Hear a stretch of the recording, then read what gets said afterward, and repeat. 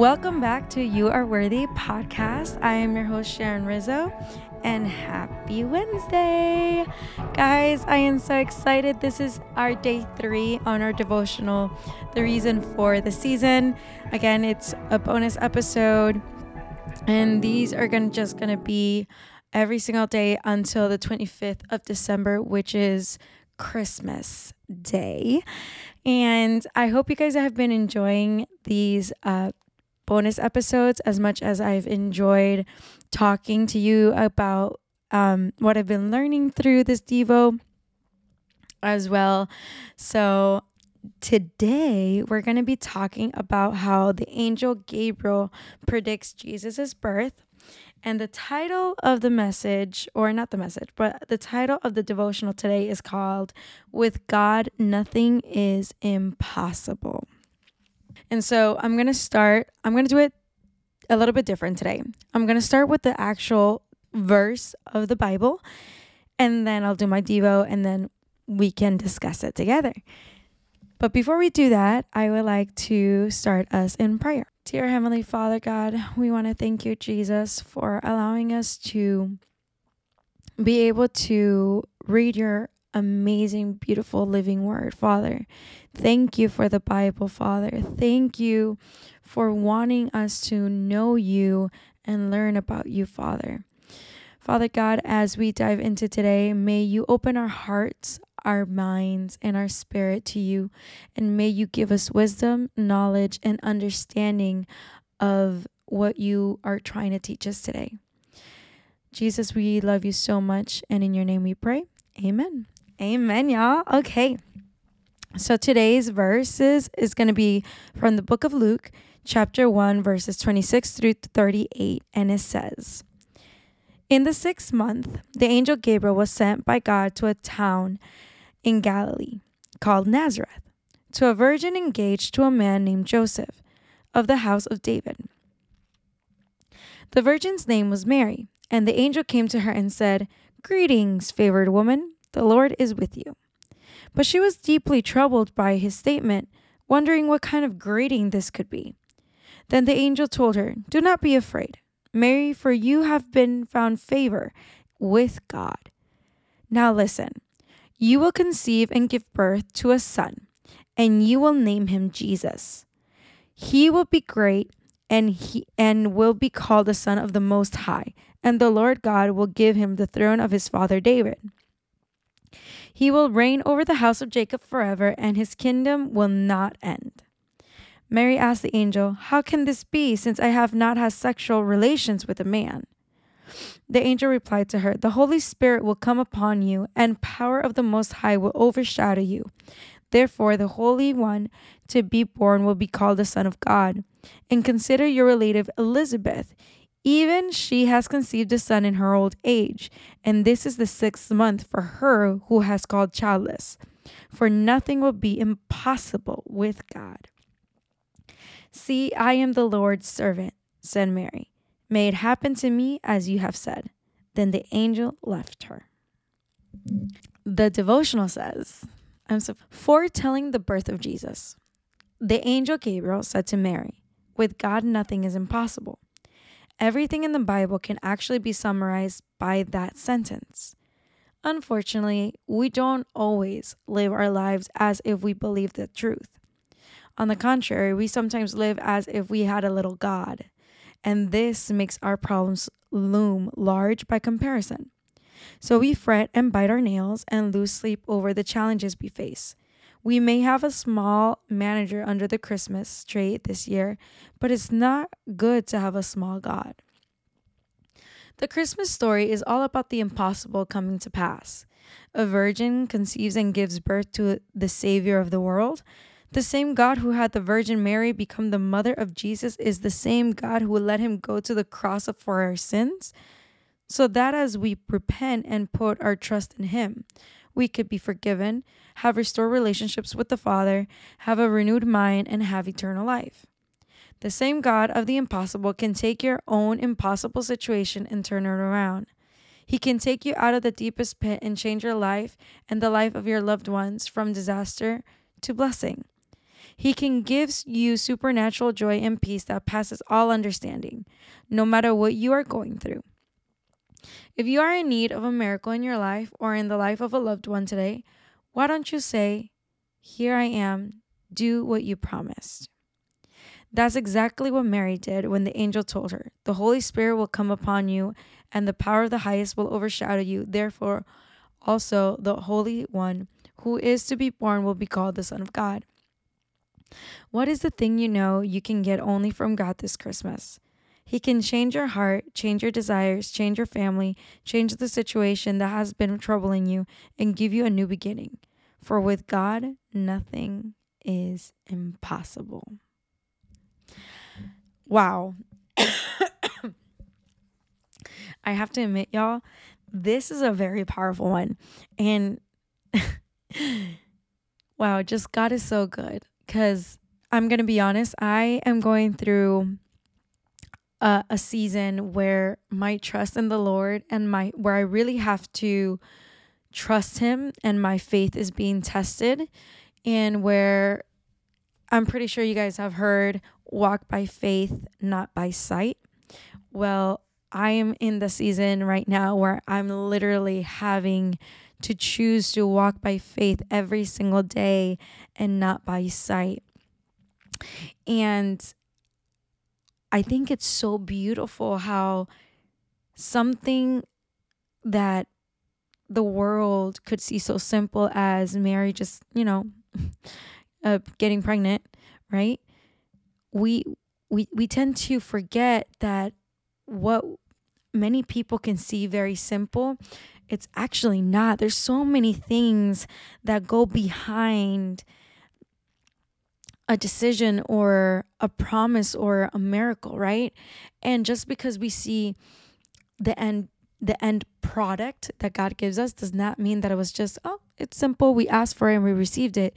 No, there's a battle going on in the spiritual realm where God is fighting our battles that we don't see every day. And so I feel like this is such a beautiful reality and truth of a story that we need to be reminded of. Mind you, Mary was a virgin. Homegirl never had sex. Do you guys realize that? She never had sexual interaction with a man. And she was engaged to this man named Joseph. And she was like, "Well, Angel Gabriel, I understand what you're saying, but you do realize I'm a virgin. I've never had sex with a man." And then he explains the process of how she's actually gonna conceive Jesus, and it's by the Holy Spirit. And he brings up Elizabeth. And if you guys don't remember from yesterday's story, Elizabeth, she's the one that gives birth to John, the one that's going to be paving the way for the Messiah, preparing the hearts of many to be open to the message that Jesus was bringing. And so just look how amazing and detailed God is. He went to Elizabeth and Zachariah first and said, "Okay, I know you guys are of old age, but you guys are going to get pregnant. I heard your prayer has been answered. Congratulations." And you're going to name him John, because the purpose of John's life is he's going to pave the way in the hearts of the people for Jesus' coming. And then Elizabeth was pregnant for 6 months when the angel Gabriel came to Mary and said, "Hey girl, you are favored. God chose you to carry his child." That, first of all, that's such an honor. And I know that's how Mary felt, because you can see the gratitude within Mary when she says, "See, I am the Lord's servant," said Mary. "May it happen to me as you have said." Then the angel left her. She had so much trust that God would walk her through that difficulty. And mind you, we're talking about in an age where it was very frowned upon to lose your virginity before being married. you could be stoned to death. And on top of that, she's engaged to this man named Joseph, where when she tells him, and that's further along the story, but he doesn't believe her right away, and until the Holy Spirit had to be like, no, like, this is true. She is blessed by the Lord. She will conceive the Lord's son, and you will help her raise this man that will bring salvation to all humanity. And it just, like, Mary could have so many fears. Everything around her, everything around her is pointing to her rejecting almost this offer. If you want to put it this way, everything around her is saying, girl, run, don't take it. Don't do it. You're going to be stoned to death. You're going to be an outcast. You're going to be this. You're going to be that. But yet, she said, you know what? I'm serving my God. My God is bigger than what anybody else can say about me, whether what anybody can do to me. Because if my God is telling me that I'm going to bear his child, I know my God is going to protect me. And I just want to bring it into perspective of how many times have we been in a situation where everyone around us is telling us it is useless, it is broken, or let me put it into terms, your relationship shouldn't last because everyone else is saying to walk away. Everyone else is saying that your spouse is not worth the trouble. What does God say about your marriage? What does God say about your job? What does God say about you moving? What does he say about it? Because yes, in our flesh, in our reality right now, it can look very, very thick. Like everything is against you. But I have a question for you. Like, do you believe that your God is bigger than that? Or do you see him as a small God that he will do certain things, but not all things? And if you view him as that, why do you view him that way? Mind you, yesterday we spoke about how God can answer your prayers in a different way, 3 different ways: a not now, a maybe, and a no. There's still answers, but yet sometimes we don't like the answers that God gives us. And it could be a no for protection. I remember there was one time I was really bummed out because I really wanted for something to happen. And I was like, God, like, I don't understand. I know you promised me this would happen, and yet this and this is happening. And now everyone is telling me that it's impossible, that this and that can happen to me, and this can happen to me. And I was at work and I'm driving home at this point. I get out of work and I simply hear, I'm protecting you. And I'm like, God, protecting me about what? Like, he was like, I'm protecting you. I'm protecting you. You have to trust that I know what I'm doing. You have to trust that that this moment, yes, this will come to pass. I just need you to take a little extra steps, because if I take you through the short route, something's going to hinder you. Something's going to hurt you. But if I take you through the longer route, I'm giving you opportunities. Listen to this, y'all. I am giving you opportunities to set something right. Because if you don't set it right, it can hurt you in the future. I don't want that.